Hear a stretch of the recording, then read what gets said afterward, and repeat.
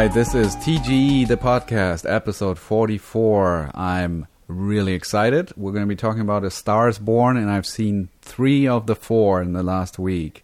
With me today is Tyler. Whoa. Tyler, how are you? Good, Sven. How are you doing?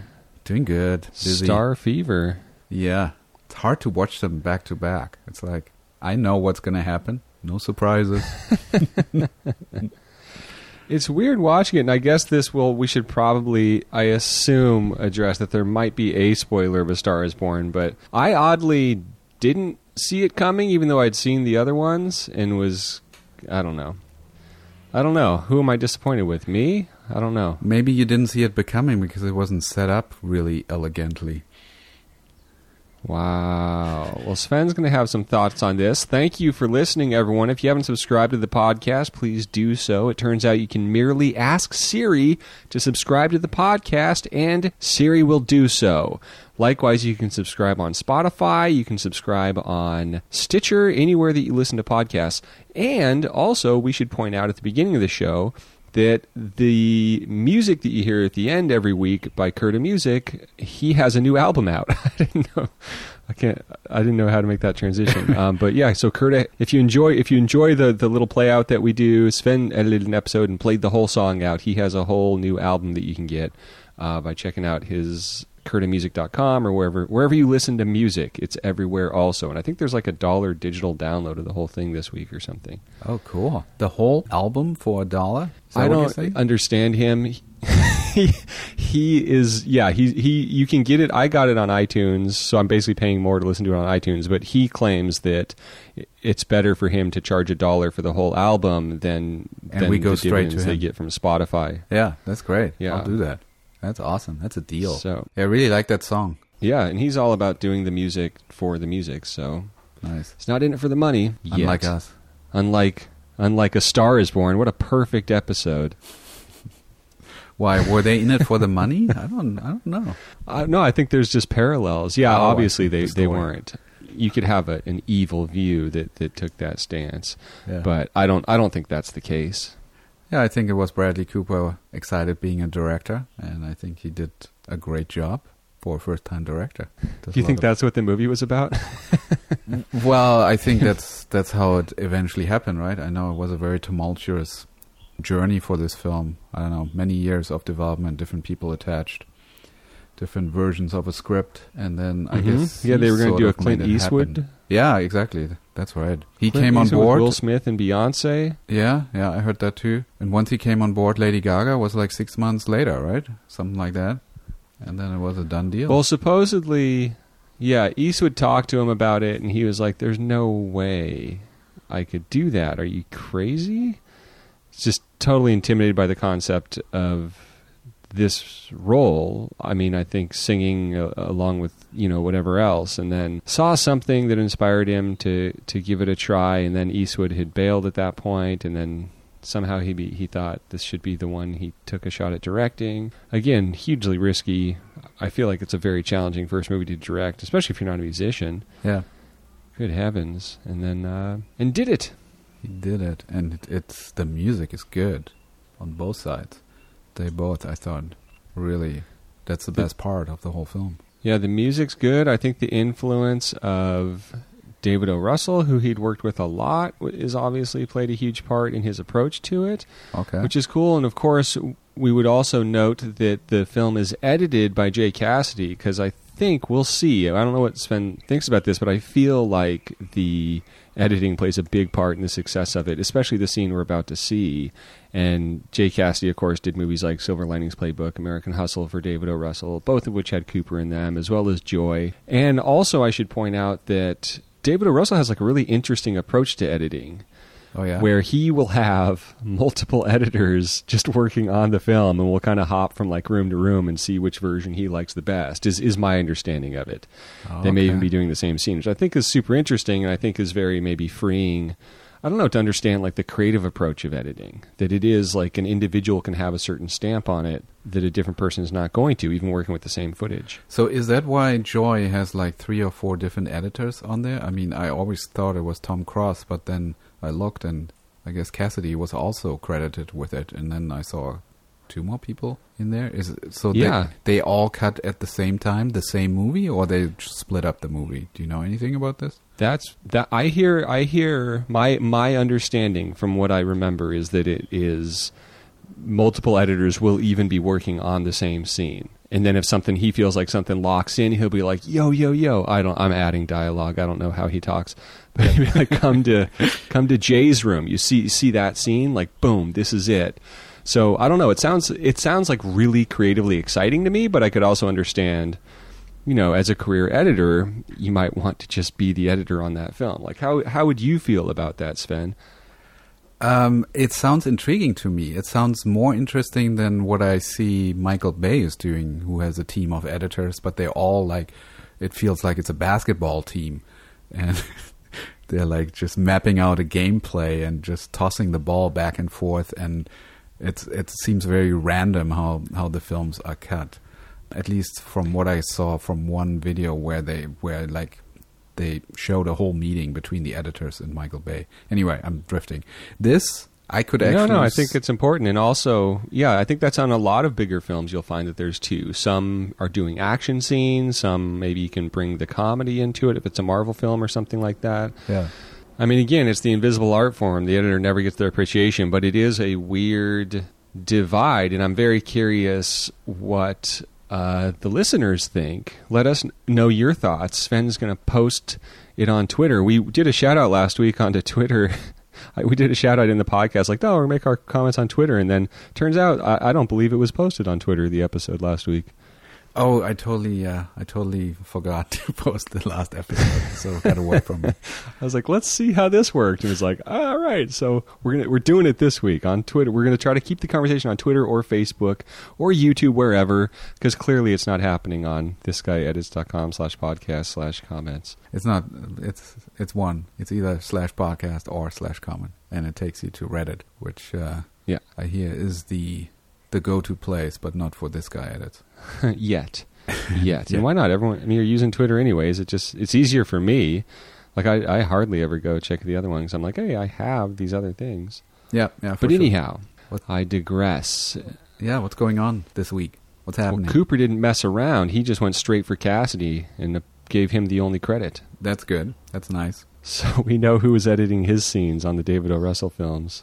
Now, writing, on the other hand, is a little trickier on this film. Yeah, there's many iterations based on a lot of different scripts by a lot of different people. And then, of course, it's alleged that Bradley Cooper rewrote Eric Roth's script, but Eric Roth has done a lot of interviews, and Cooper's been very humble about it, not taking as much credit, but apparently had a large part in the kind of reshaping of it. So who knows, man? Movies are collaborations. I did hear that. Embrace it. A lot of writing was happening on set. I don't know if it's true, but like things were moved around quite a bit. I'm sure it is. And again, not to digress too much, but that is kind of what this podcast is craft insight. But rewriting on set isn't that foreign a thing. It happens a lot. Like, obviously, like Iron Man was rewritten on set every day. I think it happens more than you would expect. And in fact, that was Howard Hawks' approach. Like on movies like Rio Bravo and stuff like that, literally the shooting day would be them getting together, John Wayne, whoever coming in. They would sit there, go through the script for half the day, looking at the scenes that they're going to be working on, kind of reworking them, shaping them to the Duke specifically, et cetera, et cetera. And then the second half of the day would be like just a few takes knocking those things out. So, I mean, there is something special and unique about being on your feet and seeing it and having it happen. And, you don't want to cut yourself off. And as we learned from Roger Nygard, restraints create opportunity or create creativity. Or what was it he said? You liked it. I don't know. I forgot. But I was listening to what you were saying before that, and I do agree that if you go into a day prepared and you go in with a game plan and then decide on the day to make changes and throw everything out the window, I think that's really powerful. But sometimes that's not how it happens. Sometimes it's like, we don't know what we're doing. I've lost track of what the story is, but we have this location now, and we're kind of at this point in the movie where we need to get to this point. What are we going to do? And then you see film, and then sometimes it feels like, okay, you can tell here they're just sort of cutting a corner. Right, but also like a lot of fun. That's where the exploration has. Like it's always said that Scorsese or Thelma Schoonmaker will say, the editor of Scorsese's films, that a Martin Scorsese screenplay or someone who wrote a screenplay for one of his films doesn't really represent the finished film or what it will become. Likewise, there's that fun YouTube video of David Lynch screaming when they're trying to shorten the time he has on a set for Twin Peaks: The Return, because he's like, I need the time because that's when the dreams happen. Because he likes to find things on the set. And just to kind of give myself a segue, but yeah, so as Roger was saying, constraints create creativity, so that's a lot of the reason that once Larry David gets on set for Curb Your Enthusiasm, that's why the improvisation is preferred. Yeah, but he also said that Larry took weeks and months to come up with the treatment and the game plan. Yes, so indeed. Oh, yeah. Not to shorten it. Yeah. And then, likewise, as a filmmaker, you always want to give yourself opportunities once you've nailed the thing you were going for. It is film. It's not theater. Yep. Treat it a little freer and experiment with stuff, because you never know in editing what you're going to discover that gives you that extra insight, gives you that extra moment. Maybe you can lose that line of dialogue because it's in this look, whatever. So have fun and embrace the experimentation. Yeah. No, that is fun. Taking out lines is a lot of fun. Which happened a lot on this film, for sure. Yes. I guess we're in it, right? We sort of had a adventure story is what we call this, like what's happening this week. But we can just keep going. Should I set up the movie? Set her up. So here we go. This is... But let me just clarify my comment real quick, if we're going to do that, and I'll edit it together, is, of course, Bradley Cooper is very influenced by David O. Russell's style, who greatly embraces improvisation, and trying things on set is a huge part of his process in his films. And you definitely can, there's something just about the quality of it and the performances that you see, and that's evident in this one, I dare say. Yeah, and if you're hearing a chicken in the background, it's because she just laid an egg and she's all proud and she's announcing it to the world. So it'll go on for another minute and then she'll calm down. And I was just thinking that's going to be the most like chopped up, moved around segment I'm ever going to do on this show, and there's going to be chicken squawks to prove it on parts of it. Yeah. Well, you can always take out my mic when I'm not talking. So here we go. This is the setup for Star is Born, and this is the 2018 film. It's an American musical romantic drama film produced and directed by Bradley Cooper and written by Eric Roth, Cooper and Will Fetters. Cooper and Will Fetters. Okay. One person only has one name. The third remake of the 1937 film of the same name. It stars Cooper. Of course it's only one name. It's Cooper, Bradley Cooper. So he wrote the script as well, is what they're saying. It stars Bradley Cooper, Lady Gaga, Dave Chappelle, Andrew Dice Clay, and Sam Elliott, and follows a heart-drinking musician who discovers and falls in love with a younger singer. It marks the third remake of the original 1937 film, which I've seen, after the 1954 musical, which I haven't seen, and the 1976 musical, which I sort of saw last week. So here's the story. Talks of a remake of A Star is Born began in 2011 with Clint Eastwood attached to direct and Beyoncé set to star. The film was in development hell for several years, with various actors approached to co-star, including Christian Bale, Leonardo DiCaprio, Will Smith, and Tom Cruise. In March 2016, Cooper signed on to star and direct, and Lady Gaga joined that cast in August of the same year. Principal photography began at the Coachella Valley Music and Arts Festival in April 2017. There we go. Oh, no, here we go. Well, more they really stuff. took their time on it, too, because they filmed that stuff really early, and then they really held it for a long time before they released it, because I think they felt like they had a winner they wanted to drop in awards season. Oh, okay, interesting. So they finished the film and then they held on, is what you're saying. They I don't think, not shelved it, but I got the vibe that they really... They worked on it a lot, that Cooper really kind of massaged it in the editing a lot. And I think there were times when it was like, oh no, what have I done? Yeah. Well, I mean, it really is a great idea to shoot stuff at Coachella because it looks amazing, especially the opening of the film. And you're like, how did they pull it off?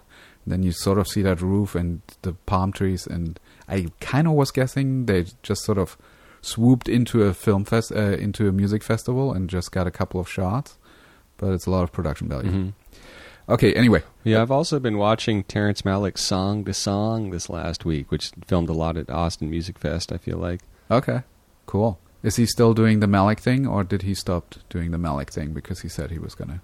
I don't know what that means. Like, he's not doing the free flow anymore as much. Well, that movie's from a couple of years ago, and he was definitively still doing it. So. Okay. Reminds me of Veep. Well, A Star is Born premiered at the 75th Venice International Film Festival in 2018 and was theatrically released in October 2018 by Warner. It was a huge commercial success, grossing over $434 million worldwide and received critical acclaim. Did they win Oscars? I think Lady Gaga did, right? They got nominated for a lot. She definitely won for song. He did not get nominated for directing. It got Best Picture nomination, Best Actor, Best Actress, and Best Supporting Actor.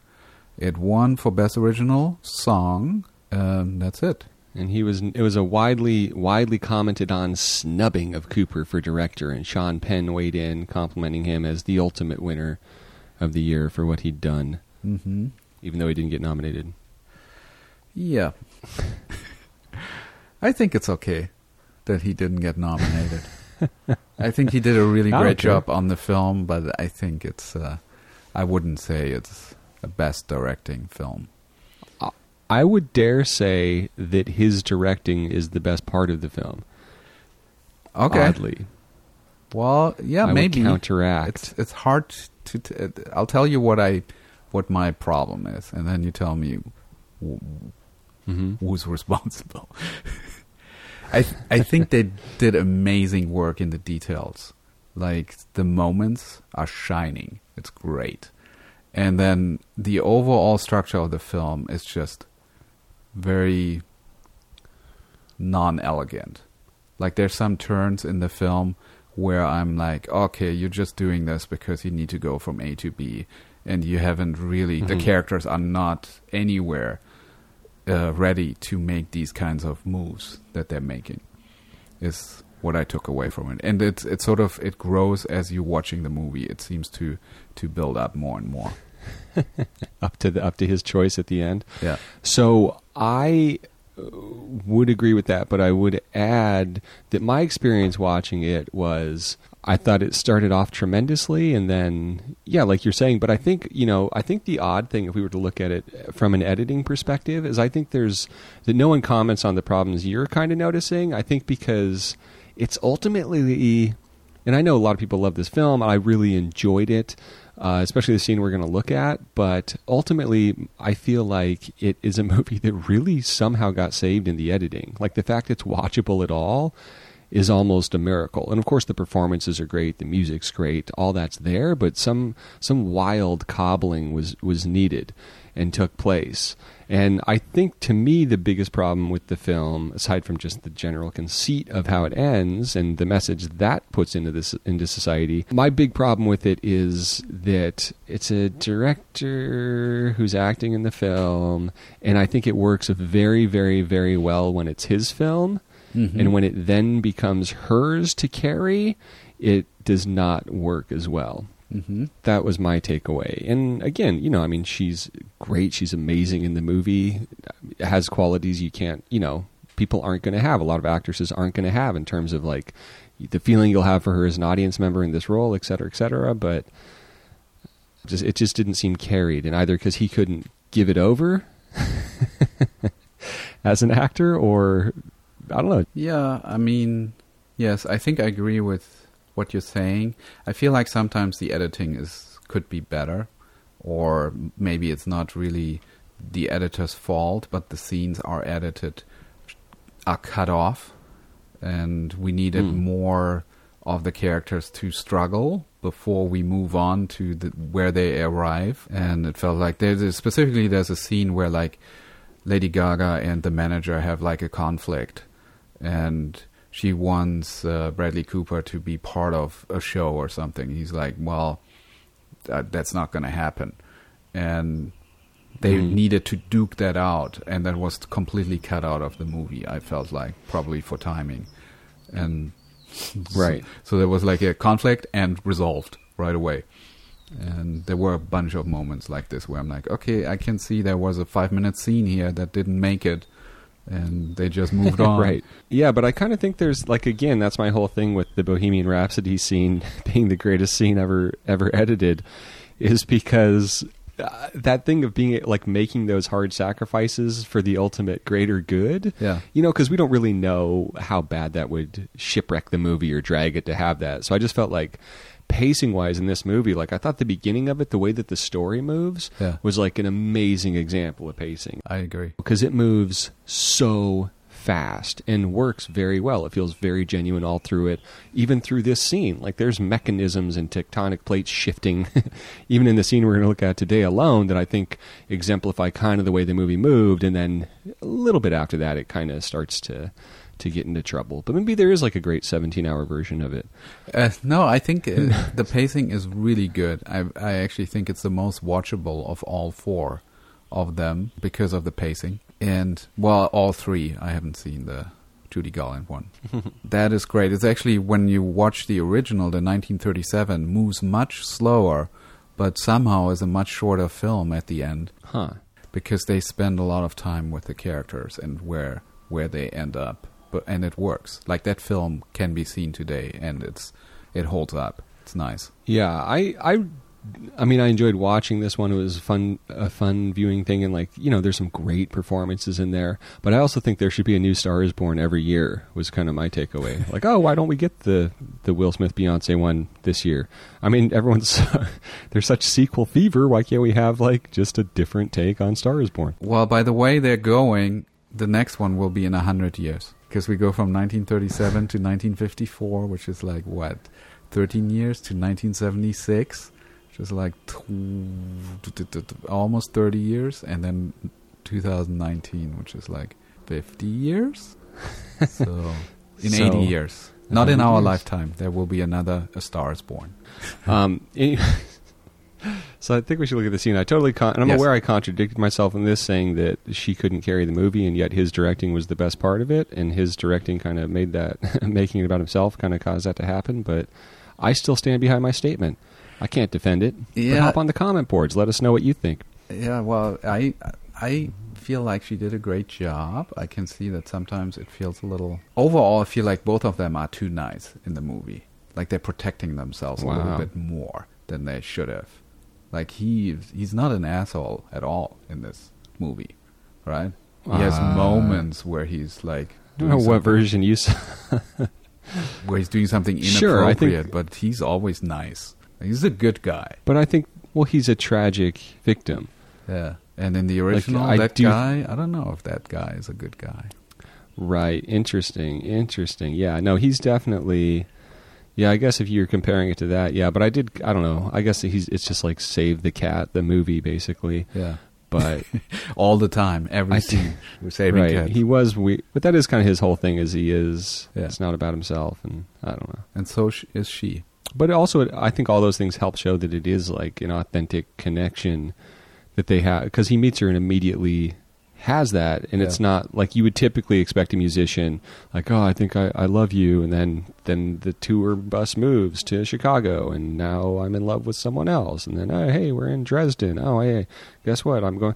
But I think it was good to kind of show that he knew it was authentic and real from the start. Yeah, no, that was good. What we usually do in this podcast is we take a look at a specific scene, and that's what we'll do today. There's a link in the description to a publicly available scene, and we are actually doing the shallow scene, the one that's in every trailer. And at first I was like, shouldn't we? Like, I love the authenticity scene that I found, where he tells her to keep it real. But editing-wise, I guess there's not a whole lot to it. Here, I actually found a couple of things, so I'm excited that we're actually doing it. The scene you're talking about, the scene at the Chateau Marmont, and it kind of seemed like if we're doing Star is Born, it's a good opportunity to talk about music and live music and scenes. And I don't know what's going to happen, whether we're going to get like a copyright claim or something, because you're going to hear her sing, and Lady Gaga is not really fond of her music being put up on YouTube, and so I don't know what happens in podcast land. Yeah, well, this is easy. Kurt is going to do the performance, so we're going to use his music through the scene. Or if you want, I'm happy to just take all her singing out and have a nice, easy edit. Yeah, no, we'll just go for it and see what happens. What are we doing, Sven? So we'll bring up the scene. We're going to count it down. We're going to watch it through one time, describing what's going on. We might hear Lady Gaga in the background, very softly emoting. And then we'll talk about some editing and some filmmaking afterwards and see what we can take away from it. And there's a lot. Awesome. Little setup. This is a concert, and she was just invited by him to show up. So he flew her in a private jet. His private chauffeur brought her there. She's backstage. He's about to sing an arrangement that he came up with, a song that that she earlier sort of played to him in a 7-Eleven parking lot, and he invites her to come up on stage and join in. This is where we are. Yeah, he's heard it once. He heard like 2 lines of the song and made a complete something like that. So here we go. In 3, 2, 1, click. He's at the mic. This is a profile shot. He's looking backstage. He didn't know whether she's going to show up or not. She's here, and then dropping. He takes off his camera. There's Look a lot. At these edits here. We're going to talk about that. He walks over to her. Now he's backstage, trying to convince her to come on. And it's great how natural this feels. Like this is just this thing happening. We're going to see the scene, but there's actually like a real thick, dramatic scene in this, and it just seems to be happening so casually. It kind of is great in terms of the whole tone of the whole film, and so much happening in this shot. I love you get this to experience camera it. work here. It's like just this floating steady cam that just stays with them, and then him as he walks back on stage goes back up on the mic. Somebody gives him the guitar back. And because of the aspect ratio and stuff, you get to experience her friend's whole, it's great. You kind of get to edit yourself watching that shot, which we'll talk about. Lighting is beautiful. It's like this red and teal, bluish. Mm-hmm. He starts playing. There were a couple of back and forth. The camera is still kind of floating. Low angle on him as he plays the guitar. Eye level on her as she's like taking it in. She can't believe it's her song. He's singing. And that he remembers it. Holy shit. I can't remember what we talked about we were going to say on this show, and he's just ripping lyrics. Profile shot of him. It's like slowly moving. I guess it's handheld, not Steadicam. But like it has a flow to it. It's not a NYPD Blue kind of handheld. Real calm on her. Listeners. And this is the favorite shot in my movie right now.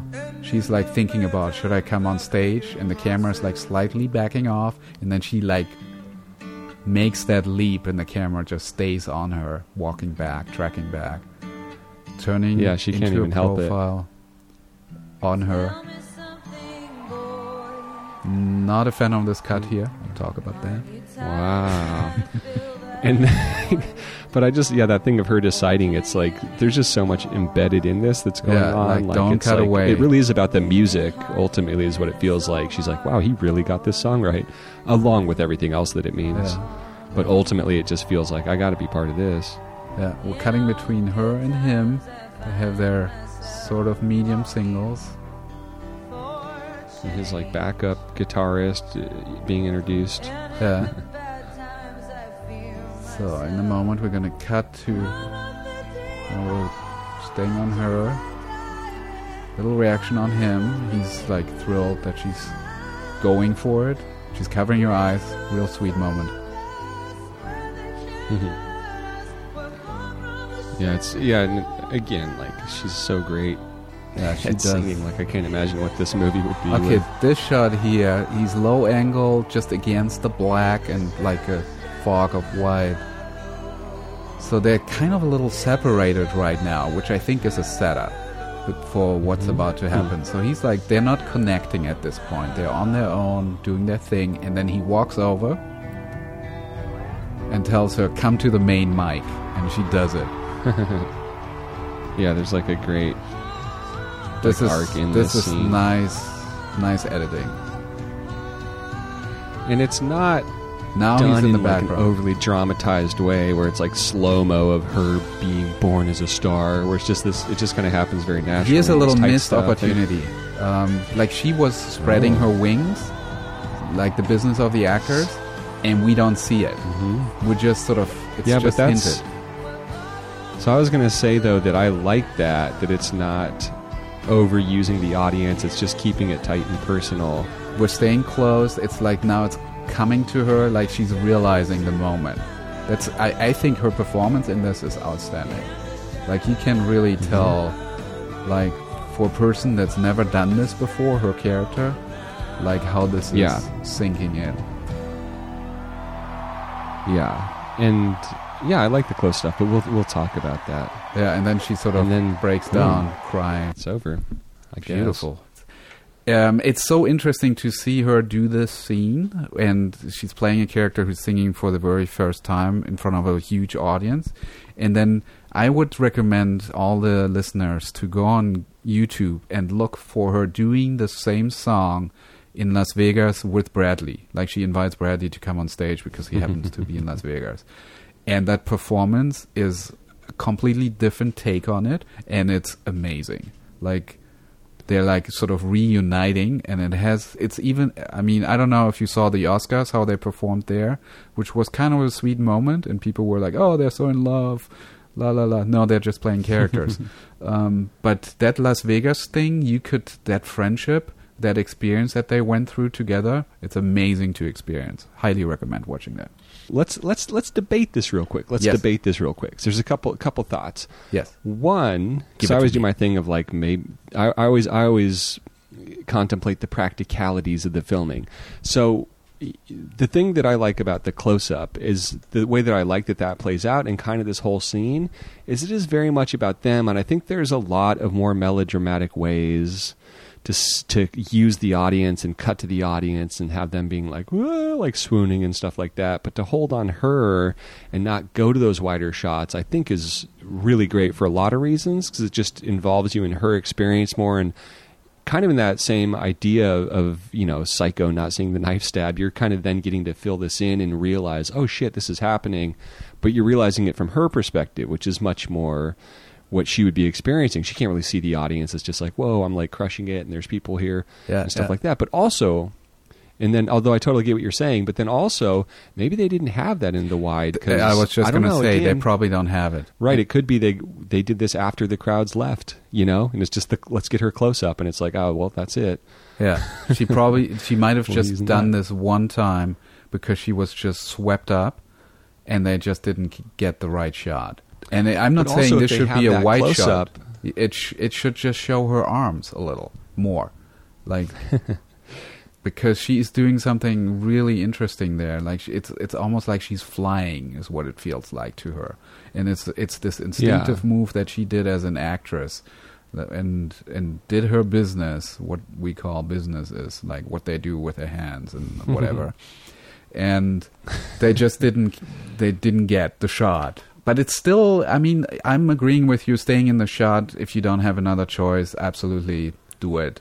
It's still, I was saying I prefer it even without the other choice. I'd still prefer it tight. If I would have Even been with in the other editing choice, I room prefer there, it. I definitely would have looked for that shot and played around with it. And maybe it just didn't work. I don't know. But to me, it felt like, oh, why can't we see this? Why can't I be part of this? But my fear is that it would work too well.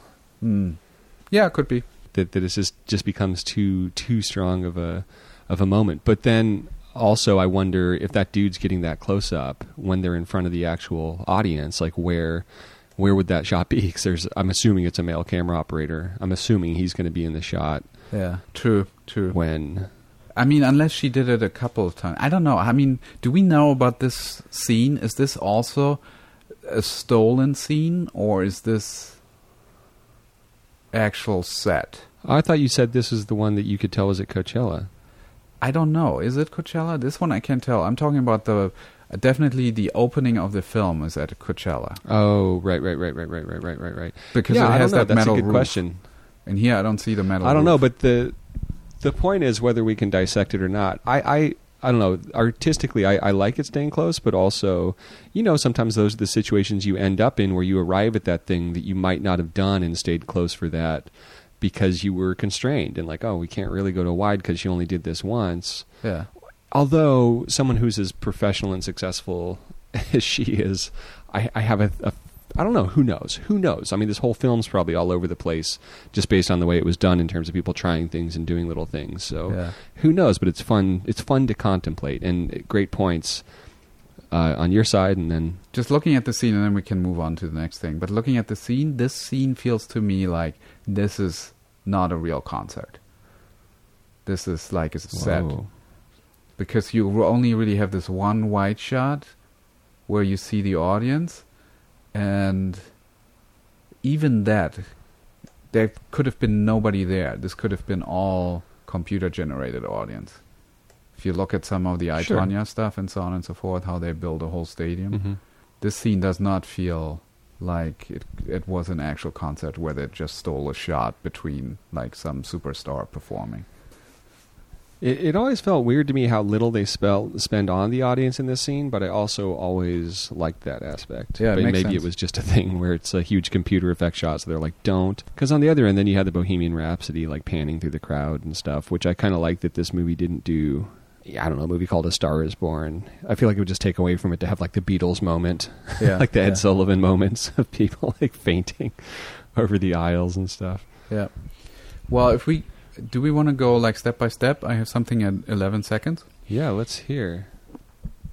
Okay, so this is kind of the moment where he walks over to her. It's 1, 2, 3, 4 cuts.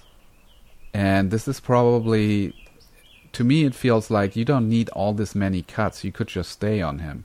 So why did they cut? Because they need to pace it out. It took too long for him to go from the mic over to Lady Gaga backstage. But which I call an elliptical edit. Yeah, it's probably an elliptical edit, and there's a reason why it's there. But it feels a little choppy to me, how he like takes off the camera in the medium close-up, then we're in a wide shot that's really beautiful, and the camera's on a crane, and I would have just stayed on that shot for a lot longer before we're on the reverse of him arriving at Lady Gaga. Yeah, but sure, and maybe the reason for that is that this then becomes like a really long take. So the odds of like nailing those things every time might be a little tricky. Yeah, but they were filming like this is totally on a set somewhere. Yeah, the interaction between them and him running over was at the real place. But yeah. And if you're a first listener, we usually don't really do a backseat, what they say, quarterback thing, coaching. We'll be like, well, I would have cut it that way because this is bullshit. We usually don't do that. We sort of just appreciate the good stuff. But I do feel like it's worth pointing out that moment felt choppy to me. And okay, here you go. And I said it. Anyway, so we're walking over to her. I really love what's happening between the two. Like the camera just never cuts away as he's trying to convince her to come on stage. And she is resisting and resisting. They're sort of toying with this, and he just walks away and says, well, I'm going to play this song with you or without you. And the camera just stays, turns with him. We're not cutting. I think this is great. We're at 52 seconds right now. He's getting the camera, all this stuff. Beautiful. No reason to cut, so let's not cut. And then when we do cut at 101, it's because we need to see her reaction. Makes total sense. And I just like how much drama is just baked into that. It's just a small thing of like trying to get her to sing, but we're also learning so much about his character. We're learning that he's genuine. We're learning he's going to give her this opportunity, because we've kind of been like a little bit like a veal being taken to slaughter from her perspective here. Yeah. You know, she's at work, and then suddenly she's in this car, and then suddenly she's backstage, and it's, whoa, there's this huge audience. Now he wants me to sing. And then you learn that he's genuine because he's genuine as a musician, because he picked up on everything that she sang, implemented it into a song, did it very quickly, had it ready for her. Just don't get the vibe that this is how the guy picks up girls, is kind of what you're realizing through this. Yes. This is a huge opportunity for her, and her life's literally going to change, and it's not done in a way where it's set up, which would be more generic, which is, if you go to this show, your life will change. It's just, come to the show, and then we get to be with her tight as her life changes. So I think it's cool.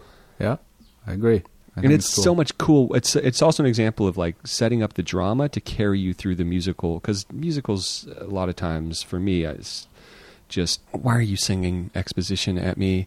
And this is just a great example. And this works for sports stuff too, like we were talking about last week. It's just the drama's so well that adds to why you're watching this and carrying you through her performance. So yeah, bravo. But I have to say, as you're describing all this, again, he's like the nice guy right from the get-go. He's genuine the first time he puts eyes on her, right? And right. So there's not a whole lot of character growth that can really happen in this movie. Except that goes totally against the type, which is a good starting point for character. But sorry. It could be nice for him to be more of an asshole and be like, okay, well, this is another girl that I'm into this week. Oh, wait, no, I really care for her. What am I going to do now? Yeah, but that's the fun of a real love at first sight movie, which you don't get that often as an adult movie that's really successful. Okay. So it's like one good message, love at first sight, and then the ending, not a good message. Okay, fair. All right, well, I'm at 143. It's sort of that medium close-up on her, full on her face, as she's contemplating her decision. And I just love... This is my favorite shot in the movie. As this plane is flying by. Because you're rooting so hard for her. And then also her friend behind her is so great through all this, because it's just this wide shot. And we could edit to him, cut to him, get reactions from him. Yeah, and he's holding that wide shot, we get to edit it ourselves watching it, which is really cool. And at 152, the light changes, which I thought was really nice. It goes from red to like bright, like just a white light, so that it feels even more like she has to make a decision here. And you're right, like the friend is us at this moment. Like we're rooting for her to come up on stage, and he does too. And he's just full of anticipation. Just shove her. And I love how the camera, like at 155, it's like getting ready to back off. Like it's almost like luring her to, come on, follow me. We're doing this. And then at 2:01, she steps forward, and the camera like has to speed up like crazy because she's so determined that she was going to run into the camera, it feels like. So like he's just hurling back for a moment, and then he's caught up. And then he can spin around on her. We're staying in the shot. It's a really beautiful profile, floating. And Bradley's going to come into frame at 2:13, and we cut away. Why do we cut away? We need to see his reward. Like, yes, she's doing it. And just because of where she is in the song, we cut to her.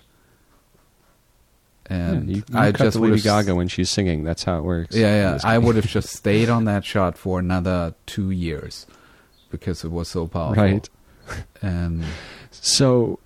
But often, ending it maybe gives it more power sometimes. True, but I felt like cheated emotionally. The other thing about making characters likable, like you're talking about, if she hadn't have, given the circumstances especially, if she had been the type to walk out immediately and start singing, I don't know that I can watch a movie about that character.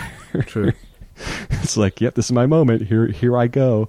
Yeah, and I know that person. We all do. The one that wouldn't even hesitate in going out there to take that mic.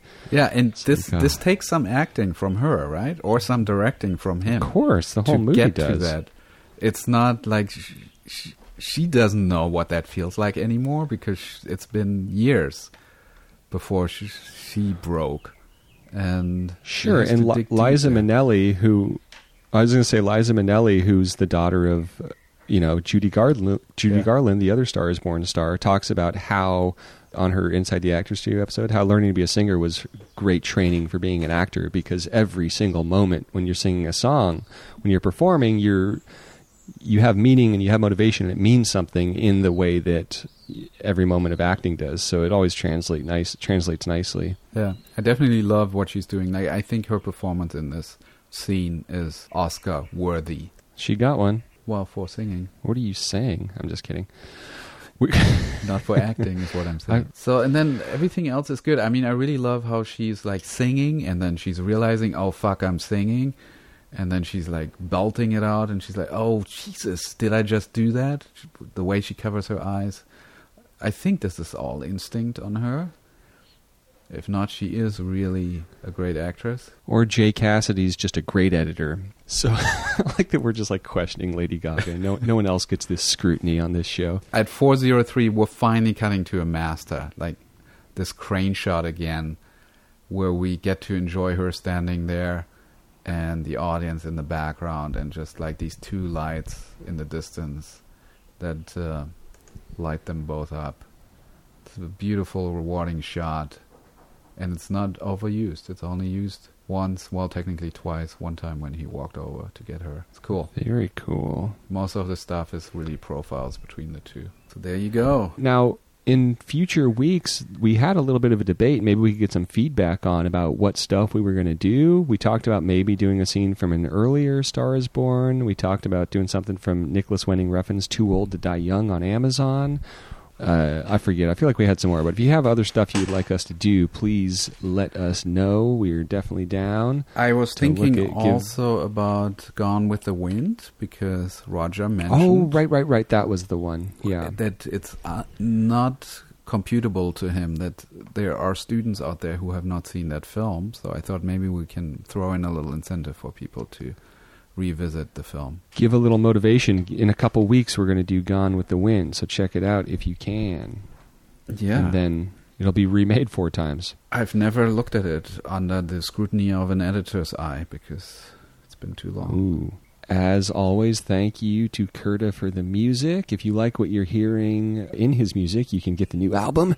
It's available all over the place, kurtamusic.com. If you like what you're hearing on the podcast, subscribe. Tell a friend about the podcast. We really appreciate how it's growing. We appreciate the feedback. We do get that we're now moving to Twitter, so check it out there. And subscribe on iTunes, Spotify, Stitcher. And as Sven always says... At This Guy Edits is the Twitter account, and happy editing. Oh, very valid. Very valid. It's iPhones and TV shows about tweakers. There's no sane zone, so put your head between the speakers. There's no sane zone, so put your head between the speakers.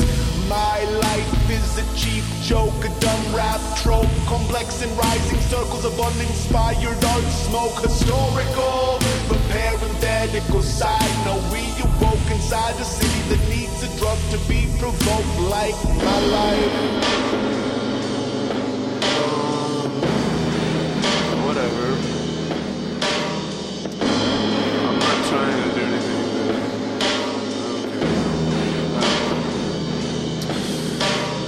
We should learn to inherit merit in unthinkable ways and do the right thing 3 out of the 5 working days. I know that sentence is quite the conundrum, but the average working breeder is most definitely a dumb. I'll separate myself and anybody else that paid the $10 to put it on your hard drive or album shelf. Trying to be a someone is absolutely no fun. I get more attention if I wave the fucking gun. So should I control my cyberspace campaign fate to mitigate my cookie intake? Hold the faith you won't shake in the frozen section's ability to help a bachelor bake, and everything is fine because I'll just feed it to the fake Jake. Everything is fine if it happens to the fake Jake. A pending interior emotional earthquake beneath your friend's rug, like the hate behind your face.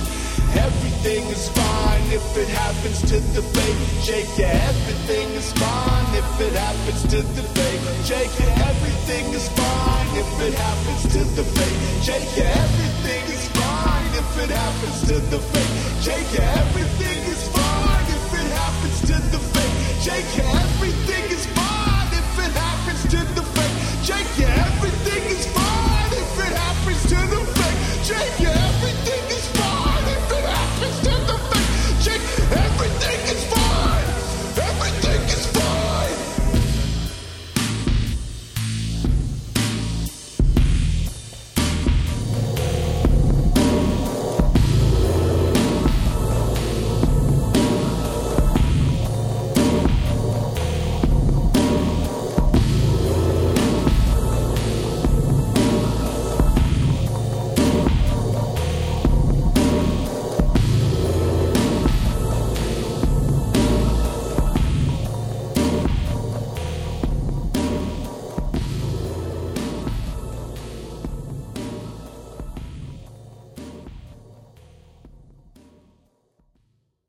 we also wanted to give a shout out to John Ottman for releasing his, just as an example to everyone, John Ottman, who's our dream guest for this show, for releasing a script that he had his assistant editor write for a standalone X-Men movie for the Beast he thought was cool, and then released online because Simon Kinberg, who was heading the X-Men franchise at the time, wouldn't read it because he didn't want it to unduly influence what he was working on.